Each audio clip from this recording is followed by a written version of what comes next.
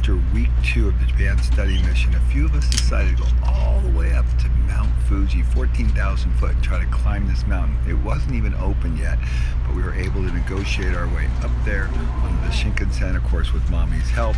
Guy, Alex, myself, and Mommy, we headed up that direction, got up in the mountain. It was a little cool, really a pretty beautiful day, but the best thing is the mountain wasn't even open. All right, here we are on Mount Fuji. Up on it. Going through it.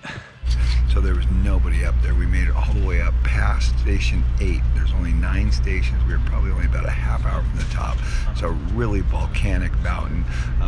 Really cool to climb it. Beautiful scenery everywhere we looked. We had a great time learning more and seeing this beautiful country of Japan.